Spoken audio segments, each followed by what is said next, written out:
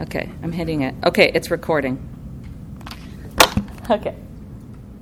Have you heard this phrase in our culture? This is my truth. Because for those of us who are Christ followers, that is a confusing phrase because from our perspective, there's only one truth, and that's God's truth. And so if you have a truth and I have a truth, and those truths are not aligned with God's truth, then those aren't really truths.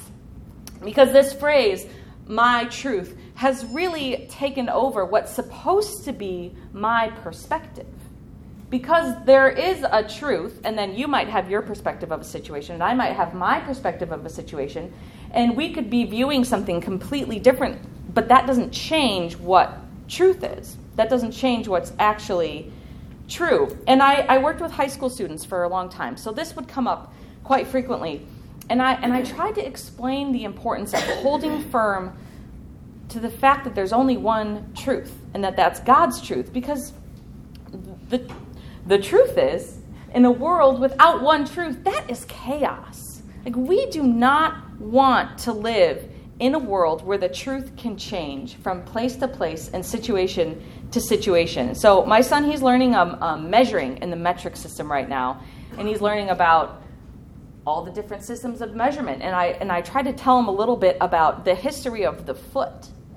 And this word foot for measurement has meant something different all over the place and all across time. In fact, I was reading on Wikipedia, which, speaking of truth, is not always true, but we're going to take this with a grain of salt because it's not mission critical. But I was reading about, in Germany specifically, from city to city, there were 19 different measurements called Fuß, or foot. So imagine trying to measure anything in Germany and going from city to city and the measurement changing constantly. Can you imagine what type of small-scale chaos that would create? And now we're creating it on a larger scale by calling truth my truth and your truth and saying there are multiple versions of the truth.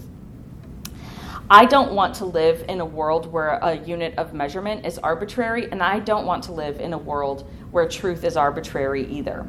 There's only, maybe you've heard this phrase before, right? There's two sides to every story, and the truth usually lies somewhere in the middle. But now it feels like we have two truths to every story, and maybe a third or a fourth thrown in there anyway. Unless that you're tempted to think that this is a problem of encroaching liberalism, let's not forget which side of the political arena coined the term alternative facts. There seems to be a problem all across our culture with deciding what is and isn't true and having only one truth. But I believe that knowing and understanding truth is more important than ever in our mothering. And this is what I would like to suggest to all of you today. Living in freedom means resting in God's truth and allowing our children to rest in that truth. Living in freedom, it means that we're resting in God's truth, which is the only truth. And in turn, when we rest in that truth, we allow our children to rest in that truth as well. God's truth is the truth. God's truth is the only truth. God cannot tell a lie because that goes against God's character, which is that God is truth. Everything God has ever said is perfectly true. Now that we've established that God's truth is the truth, and our truth, if it doesn't align with God's truth, is in fact not true at all. If our truth doesn't align with what God is saying, then it's not true. And today, that is good news for us, because in order to be set free, we need to believe what God is saying about us, rather than the lies that we are telling ourselves about ourselves as mothers, about ourselves as people, and about how we view ourselves. So the first truth I'd like to look at today, God's truth for you this morning, is that you are loved and accepted unconditionally.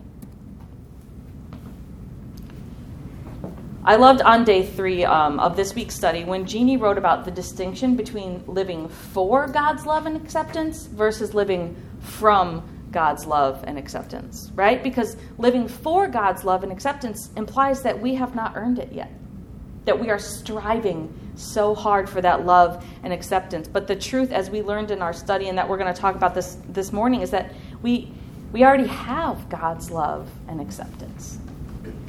It's a promise. So we're going to look at a couple different places in 1 John this morning. And first we're going to look at chapter 2, verse 28, and then we're going to go into chapter 3, verse 3. And now, little children, abide in him, so that when he appears, we may have confidence and not shrink from him in shame at his coming. But you know that he is righteous. You may be sure that everyone who practices righteousness has been born of him. See what kind of love the Father has given to us, that we should be called children of God, and so we are. The reason why the world does not know us is that it did not know him. Beloved, we are God's children now, and what we will be has not yet appeared, but we know that when he appears, we shall be like him, because we shall see him as he is, and everyone who thus hopes in him purifies himself as he is pure. Do you hear the tenderness in this? See, John is writing to his listeners to remind them how deeply loved and cherished they are by God, to give them confidence in God's love, because God calls us his children. And while we're not sinless, we're pure because of him. His purity and his righteousness is enough to make us so. So we don't have to be mired in shame and guilt and self-doubt, because God has covered that. He looks at us and he sees dearly loved children, people that he would do anything for. And in fact, he already has. No, I could sit here and I could pull hundreds of verses about how much God loves you. But the truth is, it's just going to be words until we're ready to hear them. So if this is you today and it's hard to hear those words and to really accept them, I want to ask something of you. I want you to open your heart just a little bit to the fact that the beloved that God is writing about is you. You personally, not you, the universal you, and not you, the person next to you that you think is really great, but actually you. And I want you to just do this exercise with me. In a minute, I'm going to ask you just to close your eyes and put your hands out as if you're receiving a gift. And the gift I'm going to give to you is not from me. I'm going to read to you some words from Scripture that God says about you. And I want you to just take a moment and hear it. So, all of these words are in Scripture, and on the back of your handout, it's written out, and I have a link there if you'd like to look at and check all those verses out. But I'm just going to read it over you without the references. So if you would close your eyes and receive your gift. While you were sinners, Christ died for you. While you were still hostile towards me, you were reconciled to me by the death of my Son. Sin doesn't have the last word. Grace does. Now everyone who calls on the name of Jesus will be saved. You who have believed are born again. I have adopted you. You are children of God, heirs of God. You are no longer orphans, you belong to me, and I love you as a perfect Father. In my eyes, you are a brand new creation. The old has passed away, the new has come. Sin is no longer your master, for you died to sin and are now alive to me. You are finally free from the slavery of sin and death. There is now no condemnation for you. All your sins are forgiven. All your unrighteousness has been cleansed by the blood of Jesus. You are now righteous in my sight with the very righteousness of my perfect Son. You have been saved by grace. You have been justified by faith. You are utterly secure in me. Nothing will be able to separate you from my love in Christ Jesus. No one is able to snatch you from my hand, and I will never leave you nor forsake you. This is what God has to say about you. These are words of blessing spoken over you. Now, I remember I was having this one difficult stretch in college where I was just feeling particularly unlovable. And in that time, I prayed that the Lord would give me a gift. I prayed that he would give me something that was just for me, that I would know that he loved me. And I was riding in the car, and I looked out the window, and I saw this field full of mist, and there was just this beautiful deer running through the field. And it might sound like a small thing, and it might sound like a coincidence, but I knew that it wasn't. I knew that God was giving me just a little piece of beauty, a little piece of stillness, and immediately my heart thought about that psalm about the deer panting for the water and my soul longing for him. And I knew that God was just telling me that he heard me and that he saw me and that he loved me. And the realization wrecked me a little bit, to be honest, because when you feel the weight and the size of God's love, it can be overwhelming. It can be emotional and even a little crushing in the best way. See, when we believe that God loves us, really believe it and accept it, how much more are we able to pass that on to our children? When we feel the love to that depth, how much better can we communicate that to our kids? This deep comfort of knowing that we're loved and accepted. There's a book, and I meant to bring it, but I didn't. I forgot. But I'll tell you about it. It's called The Blessing. I don't have a slide for that. Okay, it's called The Blessing, and I did put it on your note sheet.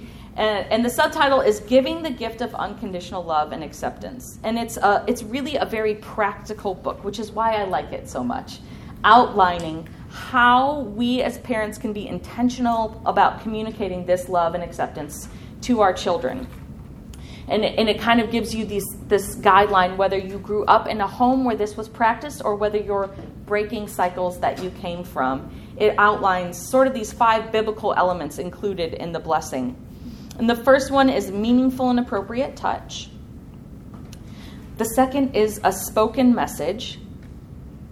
The third is attaching high value to the one being blessed. The fourth is picturing a special future for him or her. And the fifth is an active commitment to fulfill the blessing. And this book is just a great resource for someone looking for a roadmap on how to do this love and acceptance in their home. And one thing, I feel like everybody might, if they read it, have a different area that stood out to them. But the one that stood out to me a bit was spoken message, because I always sort of subscribe to this idea that actions speak louder than words, but that doesn't mean that the words aren't important. And in blessing our children and communicating love and acceptance to them, we have to use actual words and words from the scripture. And so that was just one thing that stood out to me. But if you're looking on a very practical level on what this could look like in the home, I do recommend that book. Our job as parents is to communicate to our kids how loved and cherished they are by both us and by their Heavenly Father. Because God's truth, the truth, is that you are loved and accepted unconditionally. And so the second truth I want to take a look at today is this. The weight of expectation you feel is not from me. Now, you're supposed to picture that like God said it to you. Obviously, I don't expect anything of you. We all face so many expectations and so much weight. Now, I don't know if you've seen the movie Encanto, but this beautiful musical little film actually highlights perfectly what happens in a home when there's too much weight of expectation on the kids. So there's this magical multi-generational family, and they're living in a home, and they have magical gift. Each one has their own unique gift given to them by this magical candle. And the first song is beautiful and fun, and very quickly you can see that there are some cracks in the foundation of this family because everybody is feeling a lot of weight of expectation. So the one sister, she can make beautiful flowers with her magical gift. And she's the perfect one and the golden child. And the expectation to be perfect all the time is crushing her. And in her song she sings, what could I do if I just knew it didn't need to be perfect? It just needed to be, and they let me be. She has no freedom to express herself or to explore who she is or what she can do or what she wants to do because she's so busy trying to live up to her family's expectations the whole time. And then we have this other sister, Luisa, and she has the gift of supernatural strength. And her song is called Surface Pressure. And this song was a breakout hit, and not just because it's catchy, but because people really related to it on a deep level. And in her song, she sings, under the surface, I'm pretty sure I'm worthless if I can't be of service. And she sings about the pressure of shouldering all these burdens and having to be so strong all the time. She can never show weakness. And then you get to the youngest daughter, and she has no magical gift at all. The candle skipped her. For whatever reason, they don't know why. She lives every minute trying to recover from that failure and trying to prove her value to her family in a world of extraordinary people, and she's just ordinary. In her song she sings, "I'm fine, I'm totally fine. I will stand on the side as you shine. I'm not fine, I'm not fine." So we see 3 different pressures and 3 different people in the same result. Everyone is bending under the weight of expectation. And we've all at one point or another struggled under the weight of expectation. But Christ's message to us is that my yoke is easy and my burden is light. So to me, that doesn't sound like the weight of expectation. When it comes to mothering, we feel pressure from so many angles, right? From other moms, from media, from social media, from books about parenting. Wherever we look, there's just more stuff piled onto the list of things that we should do. And so I thought I would capture that in meme form for you. Me, trying to be a good mom, wife, friend, drink enough water, exercise, cook, clean, text everyone back, stay sane, and be happy. This is what I feel like a lot of the time. We're all losing our minds a little bit. But remember what Christ said. He said, my yoke is easy and my burden is light. And to me, that's not what that looks like. So when we talk about expectations, we should talk about what Christ expects of us, because that's the expectation that matters. What does Christ expect of us? I think it's pretty simple. He laid it out for us. Love God and love others. But he doesn't expect us to do it perfectly, does he?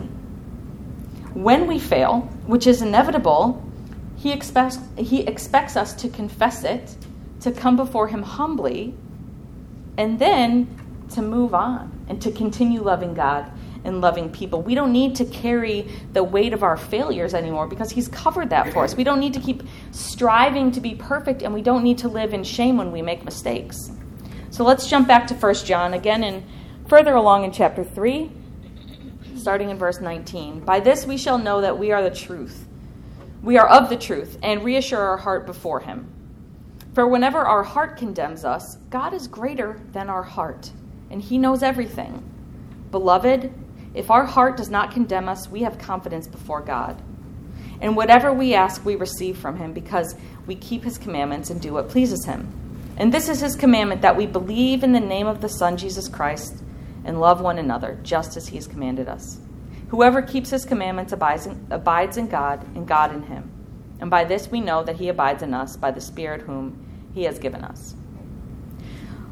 Whenever our heart condemns us, meaning that whenever our truth is telling us that we're worthless and that we don't deserve to feel forgiveness and that we don't deserve to feel the lightness of that easy yoke and that burden that Christ takes from us, whenever we feel those things and whenever that's the cycle repeating in our head, that's not truth.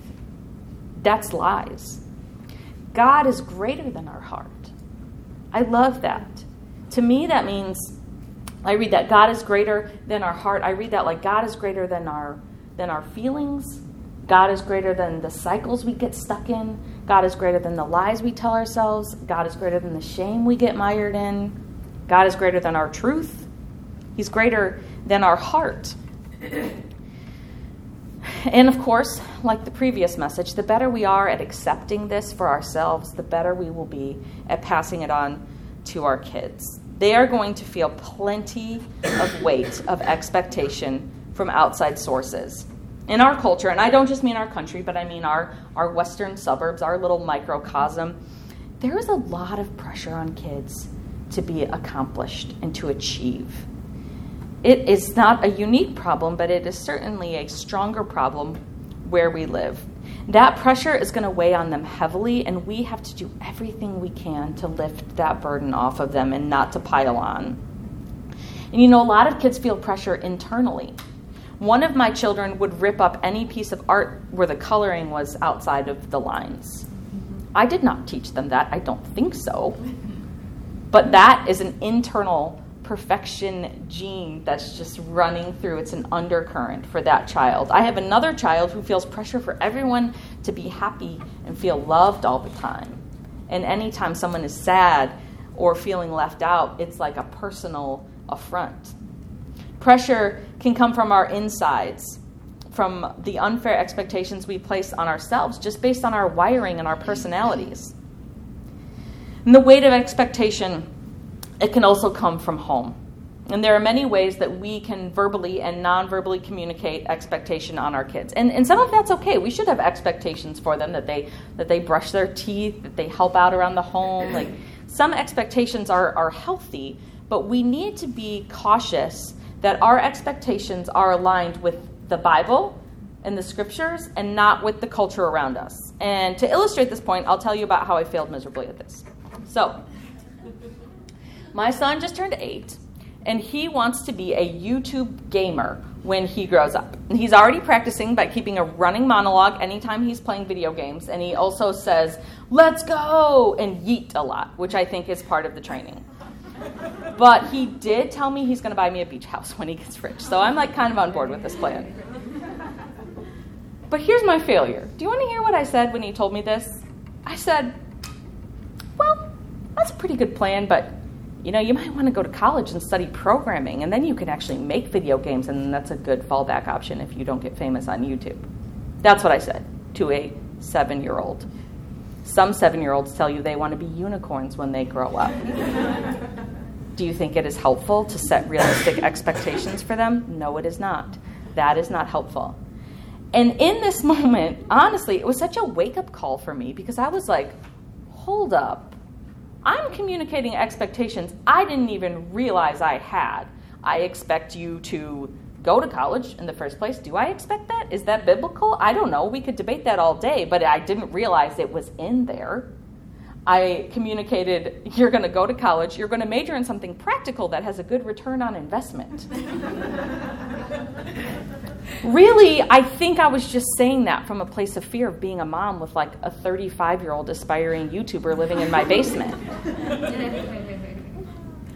I was communicating so much expectation without even realizing it. And I'm almost glad I had such a glaring failure, because it now has helped me to identify, hold on, what am I communicating with what I'm saying? What am I teaching my kids about what I expect of them? And is that even biblical, or am I just pulling that in from the culture around me? Am I just saying that because that's what everybody around us aims for and does and tries to get their kids to achieve? And a lot of what I was saying was coming from culture and not from the Lord.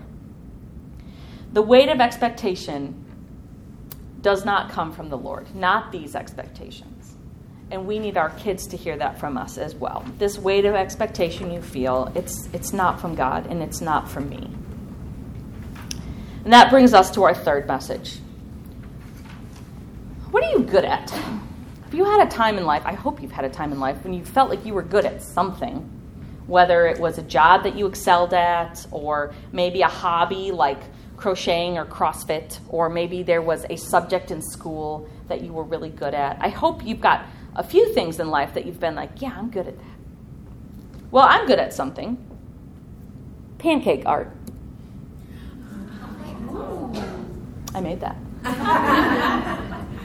With just some squirty bottles of pancake syrup and, not the syrup, what do you call it? The dough? Batter. There we go. Clearly I'm an expert at pancakes. The batter and some food coloring, and I just, started going on the griddle, and I made that perfect piglet. I'm good at pancake art. Although I was like, oh, this is so fun for the kids. I want to make pancake art every Saturday. And then I cleaned up after this pancake art, and I was like, this is a once-in-a-lifetime thing. Enjoy it, kids. But yeah, I'm good at pancake art. I'm good at some other stuff too. But you know what I've never thought in my head? I've never thought, wow, I'm a good mom. I've never thought that. It feels emotional. I just had a baby too, okay? So give me a break. But even if other people have said to me, hey, you're a good mom. What you did there, that was good. I don't feel that. Sometimes I think, oh, if only you knew. Sure, that sensory bin was magical, but you should have seen the mess, and I left it for days, right? Or, yeah, that party was really fun, but you didn't see how I snapped at my kids because they were interrupting when I was setting up. For every time a comment like that comes through, I've got I've got an excuse for why I was checked out, for why I wasn't present, for why I wasn't good enough. And clearly this is still something I'm working on. I'm asking God to convince me that that's not true. I'm asking God to let the truth seep into my heart and to seep into yours as well. You are a good mom, and I'm a good mom. And maybe you're like me and you're thinking about the mistakes you made even this morning, but you are a good mom. You are. And you know how I know? Because you're here. You're here studying the Word of God. You're here sitting in community with other moms, learning from each other, supporting one another, praying for one another. You're here learning how to be the best mom God has called you to be. And that's how I know that you're a good mom. It means no matter the mistakes you've made, you are. Let's look at 1 John one more time. This is from chapter 4. Beloved, let us love one another, for love is from God, and whoever loves has been born of God and knows God. Anyone who does not love does not know God, because God is love. And this, the love of God, was made manifest among us, that God sent his only Son into the world so that we might live through him. And this is love, not that we have loved God, but that he loved us and sent his Son to be the propitiation for our sins. Beloved, if God so loved us, we also ought to love one another. No one has ever seen God. If we love one another, God abides in us, and his love is perfected in us. In this love, it's not that we loved God, but it's that he loved us. So we don't need to keep trying so hard to be good enough, because God has already covered our failures and our mistakes. We're already good enough, not because we're flawless and not because we always get it right, but because God has made us good before his eyes. When we start living and resting in that, the natural outpouring is more love. So think of it like a cup. Maybe you've heard this analogy before, but picture it like I've got my cup and it's full of love, and I'm pouring it out here and here and here, and sometimes I'm hoping I'm going to get a little bit back some places, or maybe I'm coming back to God and I'm having a quiet time, or I'm on a retreat, or I'm asking God to fill my love cup back up, right? So that I can go out and pour it and pour it and pour it. That's one way to live life. But I think the invitation from God is that we realign our cups, because he's got this waterfall of love coming down. And if we arrange our cups and put our cup on top, and we direct ourselves under God's source of love, it's going to flow all over. It's going to overflow from us. So we don't have to keep coming back empty. We are loving out of an abundance of his love. And this abundance is the picture that we see over and over again in Scripture. God's love is described as abundant. And in other words, that means overflowing. So when we can rest in God's love, when we can believe it, when we can trust what he says, when he says that we're good before his eyes, then we start to see other people as good as well. We start to see everyone else around us as worthy and deserving of love and acceptance, and of truly believing that. We're flowing out love all over the place. The Lord is my shepherd, I shall not want. He makes me lie down in green pastures. He leads me beside still waters. He restores my soul. He leads me in paths of righteousness for his name's sake. Even though I walk through the valley of the shadow of death, I will fear no evil, for you are with me. Your rod and your staff, they comfort me. You prepare a table before me in the presence of my enemies. You anoint my head with oil. My cup overflows. Surely goodness and mercy shall follow me all the days of my life, and I shall dwell in the house of the Lord forever. Your truth is going to tell you a lot of lies. It's going to tell you that you're not worthy, that you're not deserving of unconditional love and acceptance. Your feelings are going to try to tell you that you're not measuring up, that you're missing the mark, and that you're failing. Your feelings are going to tell you that you're not good enough. And your kids are going to experience the same thing. Their feelings are going to tell them lies that are not true about themselves. The invitation from the Father is simple. Rest in my love. Abide in my love. 1 John is all about the assurance that we can feel as believers who are truly loved deeply by God. And I believe that this assurance has the power to change us. To change us as people, and to change us as moms, and to change the lives of our kids as well. So let's just call my truth by what it really is. It's often just lies. And this morning, I'm inviting us to hear and to believe God's truth about his love for us. Because living in freedom means resting in God's truth and allowing our children to rest in that truth. I don't know about you, but I could use a little rest. We'll close us in prayer. Lord God, help us to not just hear the truth, but to believe and to receive the truth this morning. That despite our failures and mistakes, and there are many, that you love us and that you accept us and that you wipe the slate clean over and over. I'm so grateful for each woman in this room who's doing this study, who's trying to learn how to be the type of mom that you would have us be. I pray that you would strip away all the weight of expectations and all the lies that we're telling ourselves and just give us a simple path, a simple roadmap for how to love the children you've entrusted us with. In your name I pray, amen. You're good to go in your group.